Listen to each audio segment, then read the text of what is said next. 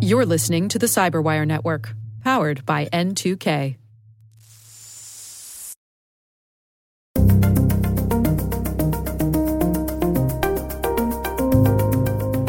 Even if my email address is I'm going to hackyou666 at gmail.com, but my display name is, John Smith, and John Smith is the CEO of my target. What my target will see is John Smith. Hello, everyone, and welcome to the CyberWire's Hacking Humans podcast, where each week we look behind the social engineering scams, phishing schemes, and criminal exploits that are making headlines and taking a heavy toll on organizations around the world. I'm Dave Bittner from the CyberWire, and joining me is Joe Carrigan from the Johns Hopkins University Information Security Institute. Hello, Joe. Hi, Dave. Got some good stories to share this week. And later in the show, Romain Bassett. He's Director of Customer Service at Vade, and he's talking about initial contact spear phishing.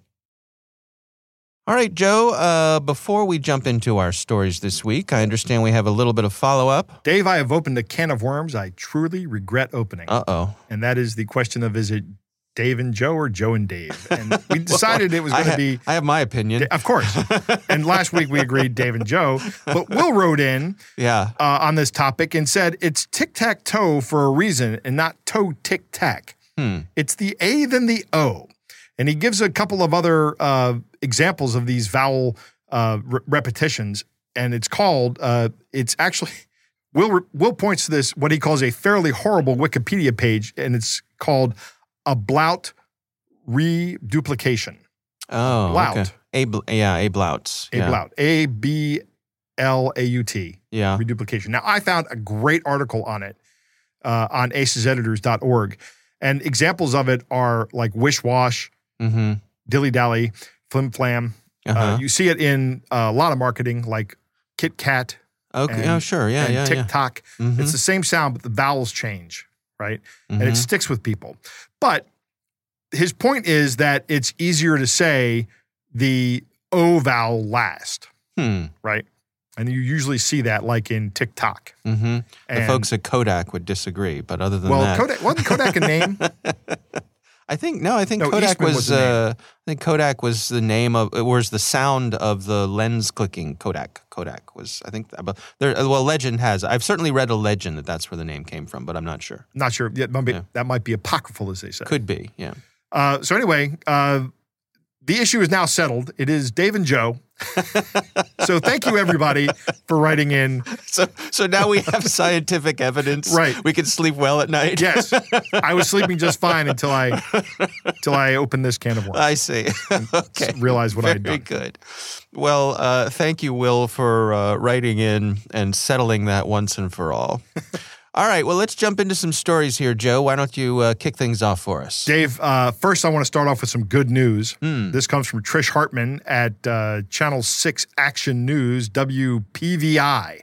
Okay. And she says that Kate McClure, remember who Kate McClure is? Remind me. Okay, so a couple of years ago there was related to Troy McClure? No. Okay. Only if only. Hi, I'm Troy McClure. What a great character that was. Yes, he was. I really miss Phil Hartman. The late Phil Hartman, yeah. Yeah. A couple of years ago, there was this story about these people who allegedly had a homeless veteran and they were raising money for him, and they started a GoFundMe page and got $400,000 donated, and then they just took the money and spent it. Oh, yeah. And then he wound up suing the vet wound up suing them, saying, hey, they took all my money. Mm-hmm. And it turns out it was a big scam. Well, Kate McClure was the woman of the couple involved in that scam, and she just got sentenced to 1 year and a day in federal prison. Oh, okay. So her counterpart got sentenced to 27 months. Mm-hmm. So that is now closed, and she will now be a guest of the federal government for the next year and a day. Okay. All right. Justice is done. That's right. Okay. So I'm happy to see that. Yeah.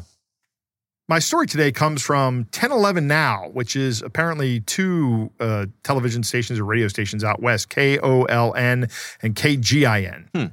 KGIN would be a good call letter, right? This is KGIN. I love you guys. But they're out there in Nebraska, and this is a very unfortunate story about a woman in Lincoln, Nebraska, who was scammed out of close to $150,000. Wow. It starts with a phone call back on July 11th where a stranger said there had been unauthorized purchase of a laptop on her Amazon account. I got one of these calls just recently. Really? Yeah, I did. An actual phone call? An actual phone call. Somebody saying there's been an unauthorized purchase of an iPhone on your Amazon account. Did you immediately say Amazon has no human beings in customer service? Amazon certainly doesn't want to talk to you. Right. They do everything they can to avoid it. But actually, when you need to talk to them, if you can navigate that, I will admit that system is difficult to navigate. But once you learn how to do it, they can be pretty responsive. Oh, okay. But they don't just call you out of the blue. Yeah. Like these guys did to me. And they said, this is Amazon customer service. And I said, if you'd like to dispute the charge, hit 1. And immediately I hit 1.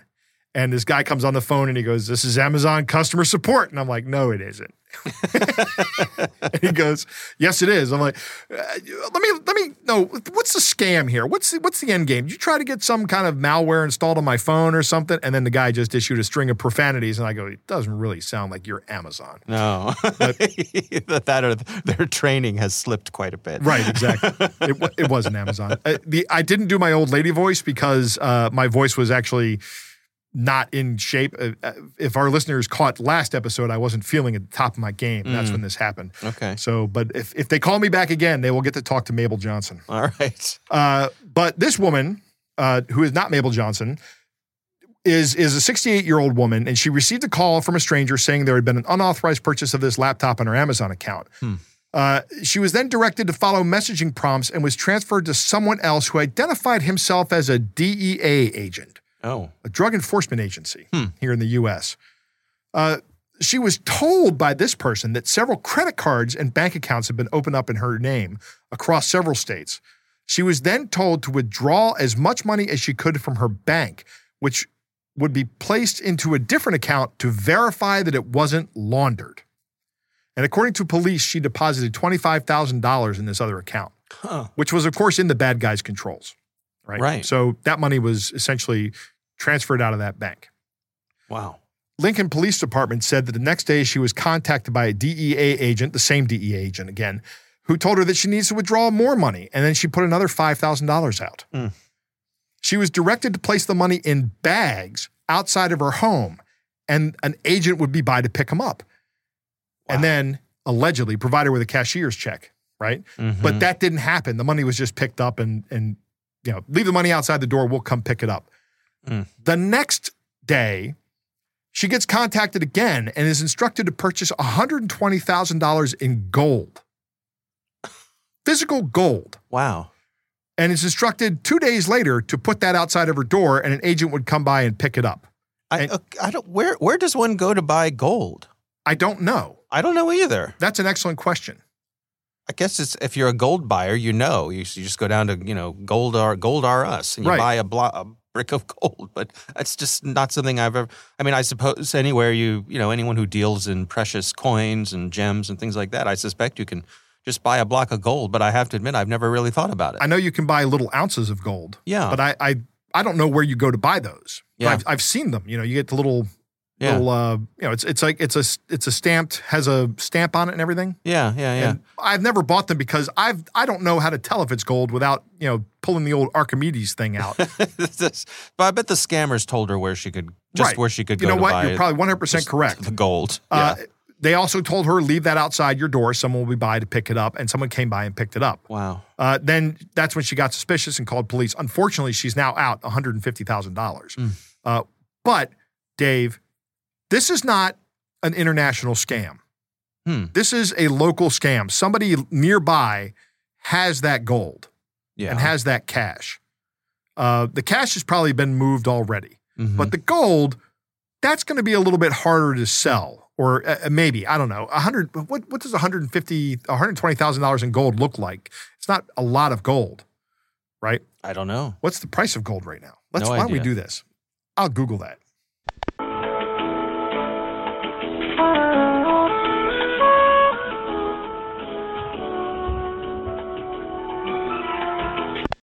So doing a little bit of quick math, that $120,000 in gold is about 70 troy ounces because gold is sold in troy ounces as opposed to a regular ounce. Okay. I don't know if they're actually different, but that's how it's measured. Yeah. But that would be, according to Google, that is about 4.8 pounds of gold. So 5 pounds. Not a lot of gold walking around. So maybe that gold is gone. You put it in your pocket. Yeah, you can. Yeah. Right. Wow. It's how you get $120,000 to fit in your pocket easily. Mm-hmm. I don't know how to tell people to defend themselves other than be cautious of the initial call that comes from Amazon that isn't from Amazon. Mm-hmm. Reach out to your elderly family members and tell them this is not how this works. Nobody verifies that money is laundered or not laundered by putting it into another account. That's not how money laundering works. Now, see that, but that, to me, that makes sense, right? But I sit here and think, I literally spend probably at least an hour a week thinking about money laundering. Yeah. Because it fascinates me and how people can do that and get away with it. Yeah. So one thing I think of here is like, as my folks were getting up there, one thing we did, since we're in an era of bank apps, right? I was able to get on my parents' bank accounts and set up the apps so if anything over a certain transaction amount occurs, I get an alert. Yeah. So in this case, this woman was transferring thousands of dollars. I would have been notified. Right. About that. Yes, so even as soon as you got the $25,000 out. So in my case, it's a child, but it could be a trusted friend. It could be a financial advisor, a lawyer. It's just somebody who's not you to be able to have your back. Right. When something like this happens, as we say over and over again, to just kind of slow things down a little bit. Absolutely. So that's something I would recommend. I would agree with that. That's a good recommendation. Yeah. All right. Well, we will have a link to that story in the show notes. My story this week comes from the Washington Post. This is a story written by Heather Kelly. A little different for us this week. It's titled, "The Nonstop Scam Economy is Costing Us More Than Just Money.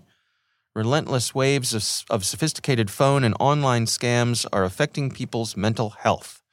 So we're talking about kind of the human element of this.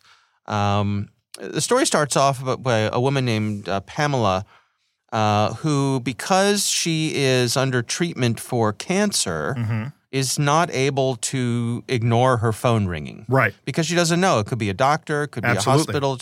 So she has to answer the phone. Yeah, cancer treatment is a daily ordeal. Yeah. You have to be there every day for something, particularly if you're going through radiation. Chemotherapy, not so much, but radiation, you got to be there every day at a specific time. Yeah. And if something's going to change, you need to answer your phone. So she's getting about 20 spam phone calls a day on her mobile phone. And of course, she has to answer every single one of them. Right. And to add insult to injury, the calls seem to be specific. She says she's gotten calls about funeral insurance. Really? Yeah. So it could be random, but it could also be that her name's on a list. Right. So this is someone who has a medical issue or something, which is just ghoulish. I agree. It's sick. Yeah. Yeah. So the story goes on, talks about how the Federal Trade Commission says that consumers reported about $5.8 billion in fraud to them, which was a 70% increase over the previous year. Wow. They checked in with the folks who make the RoboKiller app, which is a call that screens phone calls on your phone, or an app that screens phone calls. Yep. Unofficial endorsement. I actually use that app and works. It works. It works for me. It cuts down on a lot of scam calls that I get. That's pretty good. But the RoboKiller folks say that the average smartphone owner will get an estimated 42 spam texts and 28 spam calls per month. So back in 2019, the large phone carriers, they all agreed to start using this technology called STIR/SHAKEN, which I'm sure is an acronym for something. Yes, from the Department of Acronyms. Yes, no and that is supposed to cut down on robocalls and spoof numbers. Right. But the smaller carriers haven't had to abide by it. The big carriers are not really the problem here. Well, so the bad actors just switch to the small carriers. Right. And we've had stories on here in the past about not just small carriers, but phone. I don't know if they're carriers, but they're like voice over IP providers. Yeah. They have a name. I can't remember what the name is, but they let anybody have a local number anywhere. Right. And that's where these guys come from. Yep. So the smaller carriers are supposed to be on board with STIR/SHAKEN throughout this year. So hopefully, that'll provide some relief. This article points out that the Federal Trade Commission has proposed some rules to address robo-texts, but it's still making its way through the system. Yeah. Government regulation is slow to react, and the bad guys are quick to react. It's going to be a constant problem like that. Yeah. I can't help but think that there's some kind of technological solution here. Yeah. That phones are like email in that they're both awful, right? If anybody has your email address or your phone number, they can touch your inbox or your phone, right? Mm-hmm. They can maybe you have all kinds of filters that stop that from happening, but without those filters, they just have access to you. Yeah. And that, I don't know. There's got to be a way like where we can do some kind of, everybody has to have a public key and a private key. Mm-hmm. And I have to have your public key in my phone before I can get a phone call from you. Well, for example, on my phone, and as you and I have talked about, I'm on Planet iPhone. Right. So on my iPhone, a couple things that I've done, I only take calls from people who are in my address book. Right. Yep. So in order for my phone to ring or to alert me, you have to already be in my address book. So that's step one. That's good step one. And that helps a lot. And then step two is, like I said, I have this RoboKiller app installed. And the way that works is when a call comes in, it checks the number against its own database. Right. And so all the users of RoboKiller, they kind of crowdsource it. Yeah. Who can report and say, hey, this was a scam number. And so it quickly gets in their database, and I don't even see that. It doesn't even come through. Actually, Android has that feature built into it. Is that right? Yeah. So I get a lot of scam likely calls, and I get a lot of scam calls that don't even ring my phone. Yeah. I see a little thing come up that says, hey, someone's calling, we're checking it. And then it just call ended. Right. So I can't remember the last time I actually answered I can't remember the last time I answered my phone, but I can't remember the last time Who uses that? Yeah. I can't remember the last time I answered my phone and actually spoke to a scammer or a car warranty person or, anything like that. The flip side to that is there are calls that I've received that go right to my voicemail, and it is probably someone I would have wanted to talk to, but the voicemail comes through, I see who it is, I call him back. Right. So I don't consider that to be a huge If you want to talk to him burden. again, you put him in your address book. Exactly. Your contacts. And then they move to the head of the line. Right. So I think we have some tools at our disposal. Certainly the technology providers know this is a problem.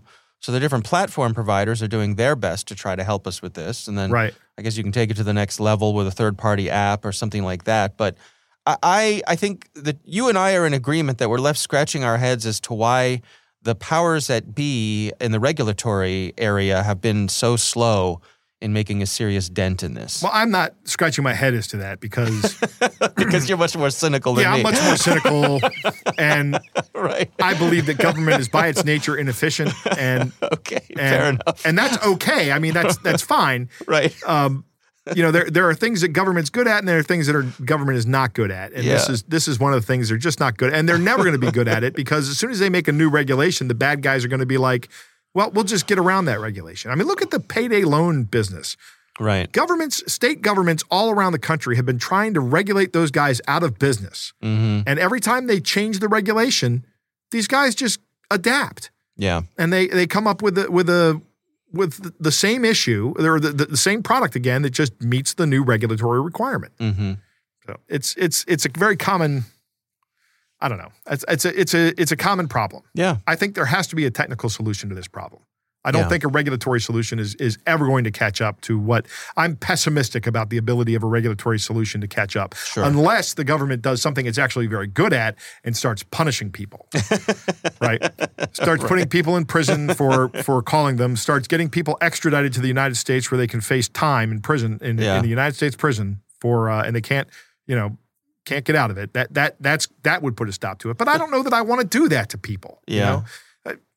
It's Complicated, Joe. It's not. This is like almost every issue out there, Dave. This is a complicated and nuanced issue. Okay. Well, I will have a link to this story in the show notes. Again, this is from the Washington Post, written by Heather Kelly. We'll have a link to all of our stories in the show notes. We would love to hear from you. If you have something you'd like us to consider for the show, you can send it to us. It's hackinghumans@thecyberwire.com. All right, Joe, it's time to move on to our catch of the day.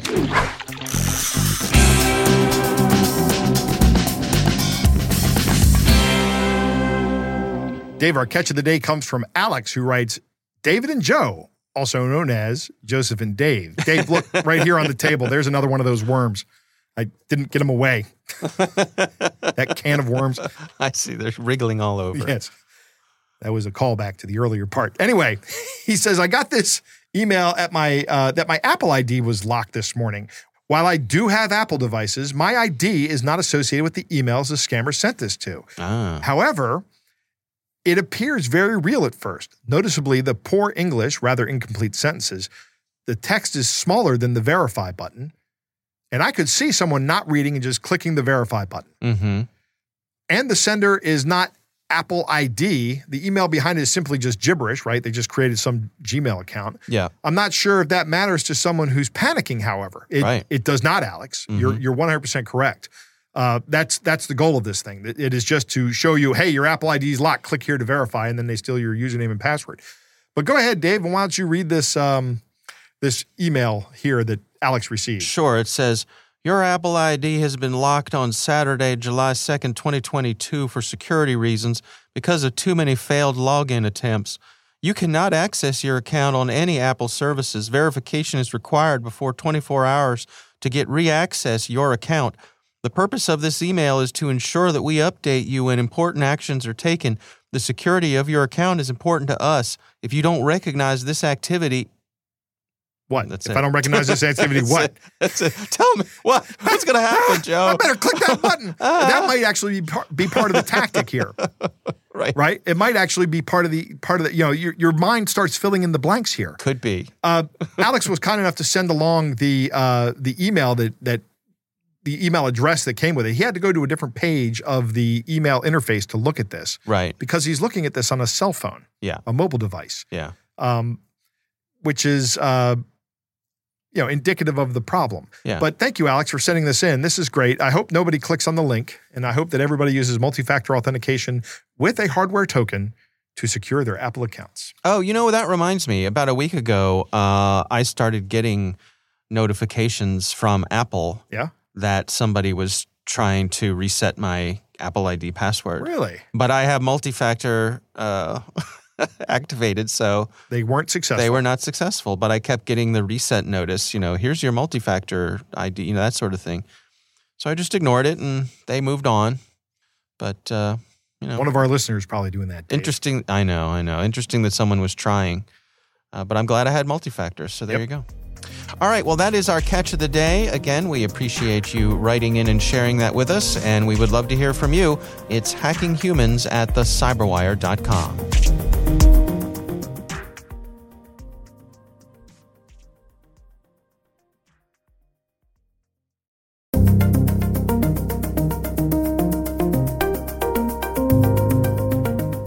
All right, Joe, I recently had the pleasure of speaking with Romain Bassett. He is Director of Customer Service at Vade, and we are talking about spear phishing, specifically initial contact spear phishing. Here's my conversation with Romain Bassett.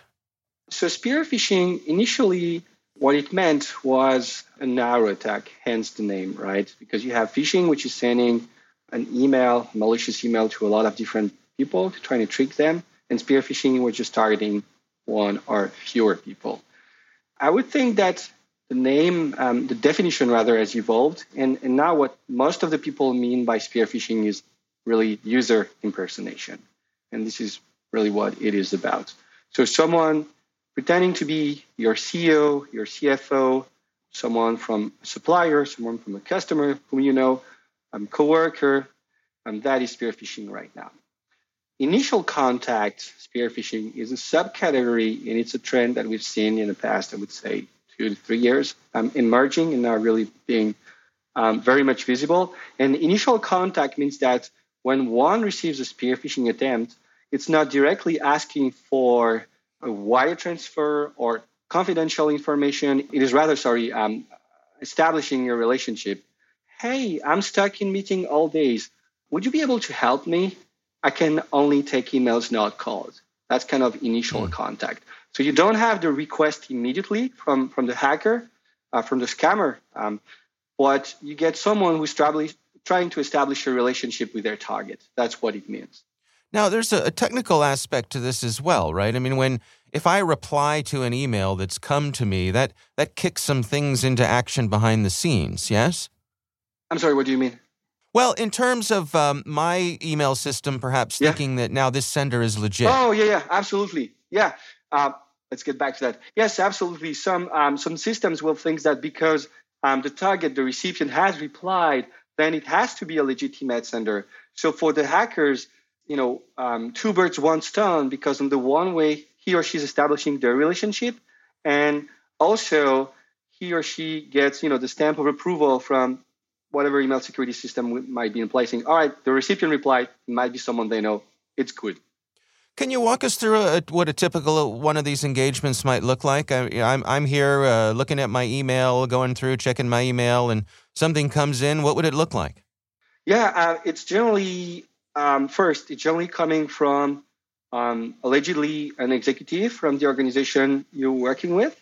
So the CEO, the CFO, top manager. That's one common, property of those attacks. And second, it's like a 2-sentence email, which also is important for a lot of reasons. But it's like, hey, John, this is Amy. I'm stuck in meeting all days, or hey, I'm really busy. We need your help. Are you available? So it's 1 or 2 sentences. One is saying, they can't take calls. They're busy. And the other one, or the other part of the one sentence is asking for it. But it's really, really short, which is interesting also from a technical perspective, because any security solution, they won't have to analyze links, attachments, a lengthy text, or many emails, because there will be just one. So it's harder for any security solution of any kind to say, all right, that's a spear phishing attempt. So I'm busy at work, and this comes in, and of course I want to be helpful. I want to help, the powers that be at my company. So I reply and I say, sure, how can I help? What happens next? Yeah, that's generally when the target gets the actual request, which, also has evolved over time. Back in the days, it was all about wire transfer. So, assume that you are my target, you reply to me, my follow-up email to you could have been 3, 4, 5 years ago. Hey, we have this confidential deal. No one knows about it. Please, get this amount of money wired to this account. And here's the routing number. Here's the account number. I trust you not to mention that to anybody. It's a highly confidential, deal or merger or acquisition. That's what, what could see a few years back. And now it's generally around gift cards.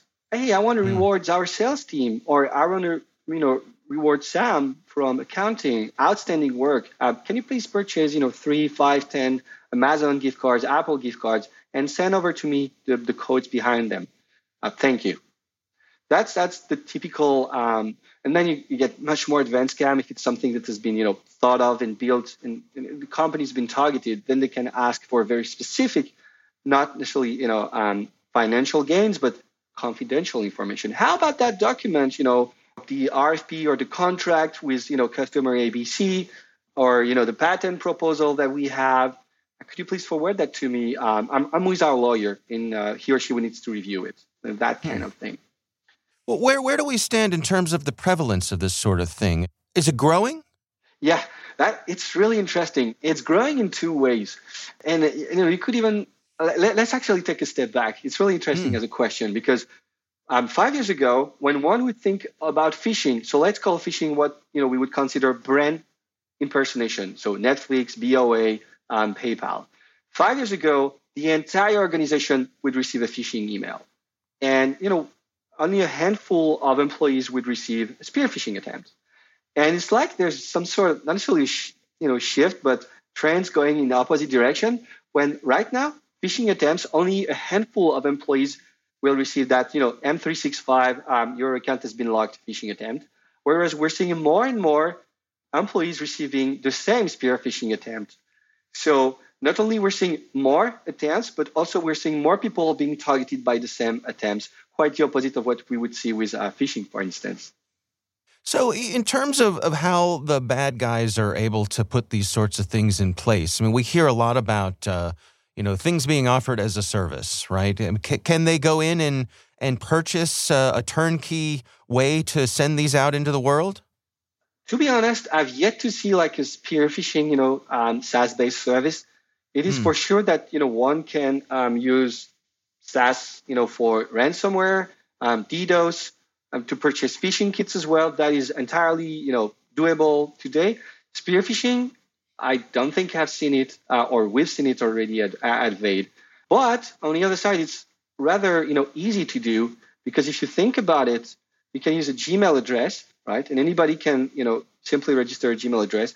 You absolutely don't care about that email address, because what appears on our cell phone or in Outlook is what we call the display name. It's not the full email address. So effectively, even if my email address is I'm going to hack you 666 at gmail.com, but my display name is, John Smith, and John Smith is the CEO of my target, what my target will see is John Smith. If they look into, the small details, eventually they might see it's coming from a bogus Gmail address, but they won't do that because we're receiving so many emails, and it's an important message. We're going to focus on the content, not on the address. Well, let's talk about some of the ways that people can protect themselves against this. I mean, I suspect this is probably a multi-tier thing. Are there technical solutions? Is training a part of this? Yes, absolutely. What's actually interesting is that you can see that, companies have already did stuff to protect against spear phishing. Why am I saying that? Well, because the wire transfer spear phishing attempt is much less likely to be seen today than it was, 3, 4, 5 years ago. Why? Because, and it's not necessarily IT security, but you've seen finance departments now, they have processes when they receive such a request over email. In their process, they have to follow up with a call, not to the number in the email necessarily, but to the number they know from the supplier, from the CEO, from, whoever that may be. And so we've seen that, those are going down. So why? Because within companies, organizations, there have been more processes put in place, in the accounting or finance department against those. So one could say it's training, but it's not solely cybersecurity training. It could be like, accounting or finance processes. But back to your point, yes, it's a multi-tiered. So it's going to be user awareness training. And it's true that, there are not necessarily too many options right now if you're on a lookout for spear phishing training. More and more are becoming available, which is a good thing, right? But it's mostly around phishing awareness training, not spear phishing. But it's getting there. So that's one. And two, it's going to be, whatever cybersecurity tools you may have. And definitely, because of the nature of the threat, AI is important. And why am I saying that? We're talking about 1, 2 emails, no links, no attachments, 2 sentences. And you need some sort of intelligence, some sort of thinking to be able to understand, hold on. It's not coming from John Smith, the CEO. It's coming from an outside email address. And it's not the personal email address of John Smith, the CEO, who's sending it over from Gmail because, he's calling out sick. It's someone pretending to be John Smith, the CEO, sending from a Gmail. It's not about him or her being sick. It's about, something that is important, something that is urgent. And it's not necessarily the same signature than John Smith would use. The small signs that eventually lead to, there are too many of those, low hanging, low signals that the AI is going to pick it up. Is it fair to say that anything involving gift cards should be a big waving red flag to anybody in an organization? That's a good point, indeed. Or at least, follow up with a call or, email the email that but definitely. And, not to go on a tangent, but there's other variations to that. So we talked about the wire transfer, the gift cards, and there's another trend, which is banking information updates. So the spear phisher will impersonate an employee, and not necessarily the CEO or the CFO in that case, any employee, and email the HR team or the accounting department right before payroll and say, hey, I just switched banks. I've closed my former bank account, so it's no longer available. Here's my new, routing number, account number. Please wire my next, salary to this account. Thank you.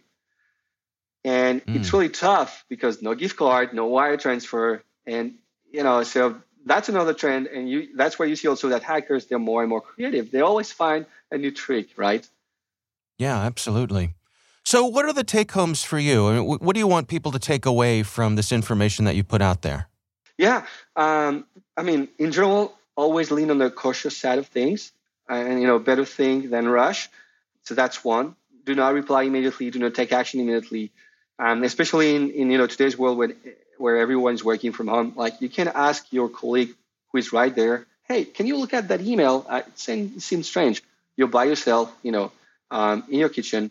So take some time. That's one. Two, put in place processes, and we've seen a million of examples where actual processes in the accounting, team or finance team saved from a disaster, because those guys, they had put in place, follow-up calls or specific criteria for, emails requesting wire transfer, requesting banking information update, and the spearfishers were not aware of those, and their request, would fall short, thanks to the processes in those departments. So it's not necessarily close to cybersecurity, right? But it leads to a better cybersecurity. And then train your employees, train people you work with. And I guess, put in place solutions, of course.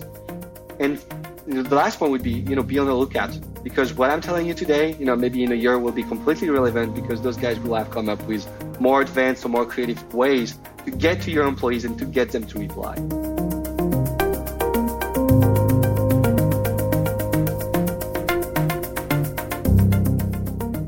Joe, what do you think? I want to open up by saying that jargon is great because it allows for the quick communication of complex ideas. But it can also be a barrier to understanding as well. So let's refresh some terms for our newer listeners who may not be familiar, because we do run a show here that is not really technical. Yeah. Right? So some listeners may not have a technical background. Right. Phishing, as Romain said, was just a broad casting of nets out. You can think of it like fishing with a net. You're just throwing a one email out to hundreds, thousands, millions of people. Yeah. And then there's a derivative of that called smishing, which is doing the same thing but with a text message. Right. And the smishing comes from the SMS. Yeah. I'm not a big fan of that. I still think it's kind of the same thing, phishing. And then there is spear phishing, which is where you're targeting the individual user and you're crafting a message just for one person. And it's a great analogy because you are actually thinking about it differently, right? You're rather than throwing your net out and seeing what you get, you're going after one thing in particular. Sometimes you'll hear this referred to as whaling as well. And the distinction there is that when you're whaling, you're actually looking for a bigger fish, even though whales are technically mammals, not actually fish. Okay, fair enough. So there's the background. Yeah. I like one of the things he says, starts off is, impersonation is a tactic that's frequently used in these spear phishing attacks. It's also frequently used in broad phishing attacks. It's the initial contact that's used in an attempt to build this rapport. And it usually comes from some bigwig, and it's short, right? Hey, are you available right now? This is the method that got me in the story that I hate telling. But because we have so many courageous people, so many stories on this show about courageous people that come forward and tell their stories, I can't sit here and go, no, this never happens to me. I have to continually tell this story from now until the day I die. Yeah. About the time I got an email that looked like it came from my boss, Dr. DeBura at JHU, and it just said, "Are you available?" And I instantly grabbed my notebook and I replied to it and said, "Yep, on my way," and went down to his office, where his office was dark and he wasn't there. And our chief of admin comes out and she looks at me and goes, "I think that was a scam email." Oh. And I was like, they got me. Right. They got me, Dave. Yeah. I like to think that had that gone on, I would have realized it was a scam, because it was probably, we were getting hit with a lot of gift card scams at that point in time.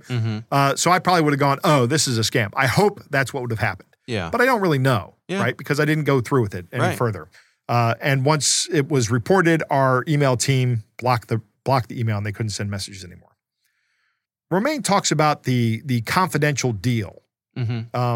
this is a technique that is common in a lot of social engineering attacks called isolation. What they're trying to do is get you to not tell anybody about it. One of the best defenses against this kind of attack is good policy and training on that policy. Yeah. Your technology is not going to do a lot of good once somebody is in direct communication with your employees. Your employees had better know what the policy is and be trained in acting on it and know we don't do confidential deals, or if you do confidential deals, you still have to talk to somebody else about it, right? There's no such thing as a confidential deal that only the CEO and you know about. Right. That's never going to happen. I'm glad to see or hear Romain say that there have been some policy updates that have stopped this kind of attack from happening. Because companies have lost huge amounts of money from this. Business email compromise. If someone gets into an email account that is owned by somebody at a bigwig at the company, which is one of the biggest targets of these kind of attacks, and they start sending emails from that person's actual email account, those losses can be in the millions. I mean, they can be huge. So companies are adapting to that, and they are they're putting policies in place that prevent that. And Romain says that they're going down. Yeah. I would like to see that in the crime statistics. I would like to see the next crime report. I hope that he's right there. Yeah. Once again, in the interview here, we hear about the same thing we heard about in the catch of the day. I love it when these things kind of serendipitously weave together, right? Let's talk about mobile devices and the limited real estate. You don't see the name, the email address of the email you get on your phone. Just like Alex's email, it said it came from Apple ID, but he had to click through it to show you the gibberish email that was coming from some third-party mail provider, some web-based mail provider. If you don't click through and look at that, if you don't take that active step to do that, you'll never see the email. Right. You'll never see the email address because the real estate on the phone is so limited as compared to our computer monitors. How big is that monitor you're looking at, Dave? It's enormous. Oh, it's probably, I don't know, 80, 90 inches, something like that. Glorious. It's big. Yeah. Right. Yeah. It's round, too. It wraps around. Yeah, I got, there was a local IMAX screen that was shutting down, so I went and I got a good deal. Yes. And installed it here in the office. But it is very hot in this room, though. It is, well, what are you going to do? 4K projection generates some heat. Yes, it does. But I like it. Romain's final point is very important. These bad guys are going to adapt. He says that everything I'm telling you now is probably not going to be valid in a year. I don't know that that's 100% true. A lot of the general underlying principles are going to be the same, but he's 100% correct. The tactics are going to change. They're not going to be the same next year. Yeah. It's going to be some other lure, some other hook. It's going to be something different. And what it is, I'm not exactly sure, but it's going to be along the same lines of, hey, I'm the boss, you got to help me out. Yeah, and I guess the hope is that as we chip away at their opportunities, that will there come a time when they decide to move on to something else, and I don't know what that something else will be. Well, they will probably never stop conducting themselves as criminals. No. There will probably always be a criminal element out there. Right. And there are places where the money is. Right. So they're going to target those places. That's right. But who is the bank robber that said, why do you rob banks? That's where the money is? Yeah. I want to say Dillinger, but I don't think that was right. I don't remember. Yeah. But yeah, exactly. So I don't know. I mean, you're right. It's probably never going to end, but maybe we can make it so much of a nuisance for them that the folks who get hit with this are few and far between. Yeah, that would be best. Yeah. All right. Well, our thanks to Romain Bassett for joining us. We do appreciate him taking the time.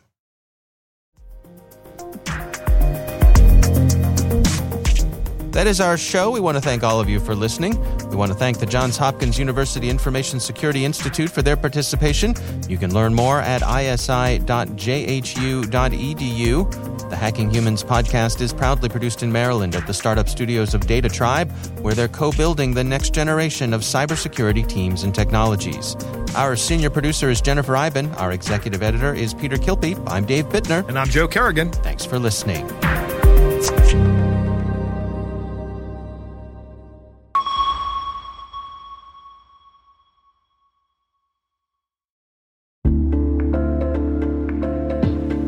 Hey, listeners. We're always looking for ways to improve the N2K CyberWire network and maintain the intelligence-driven news experience that keeps you in the know on the latest developments in cybersecurity. We've launched our 2024 audience survey and would love for you to take a few minutes to share your feedback. And hey, there's even a chance to win a $100 Amazon gift card if you complete the survey. Visit cyberwire.com/survey. That's cyberwire.com/survey and share your feedback now.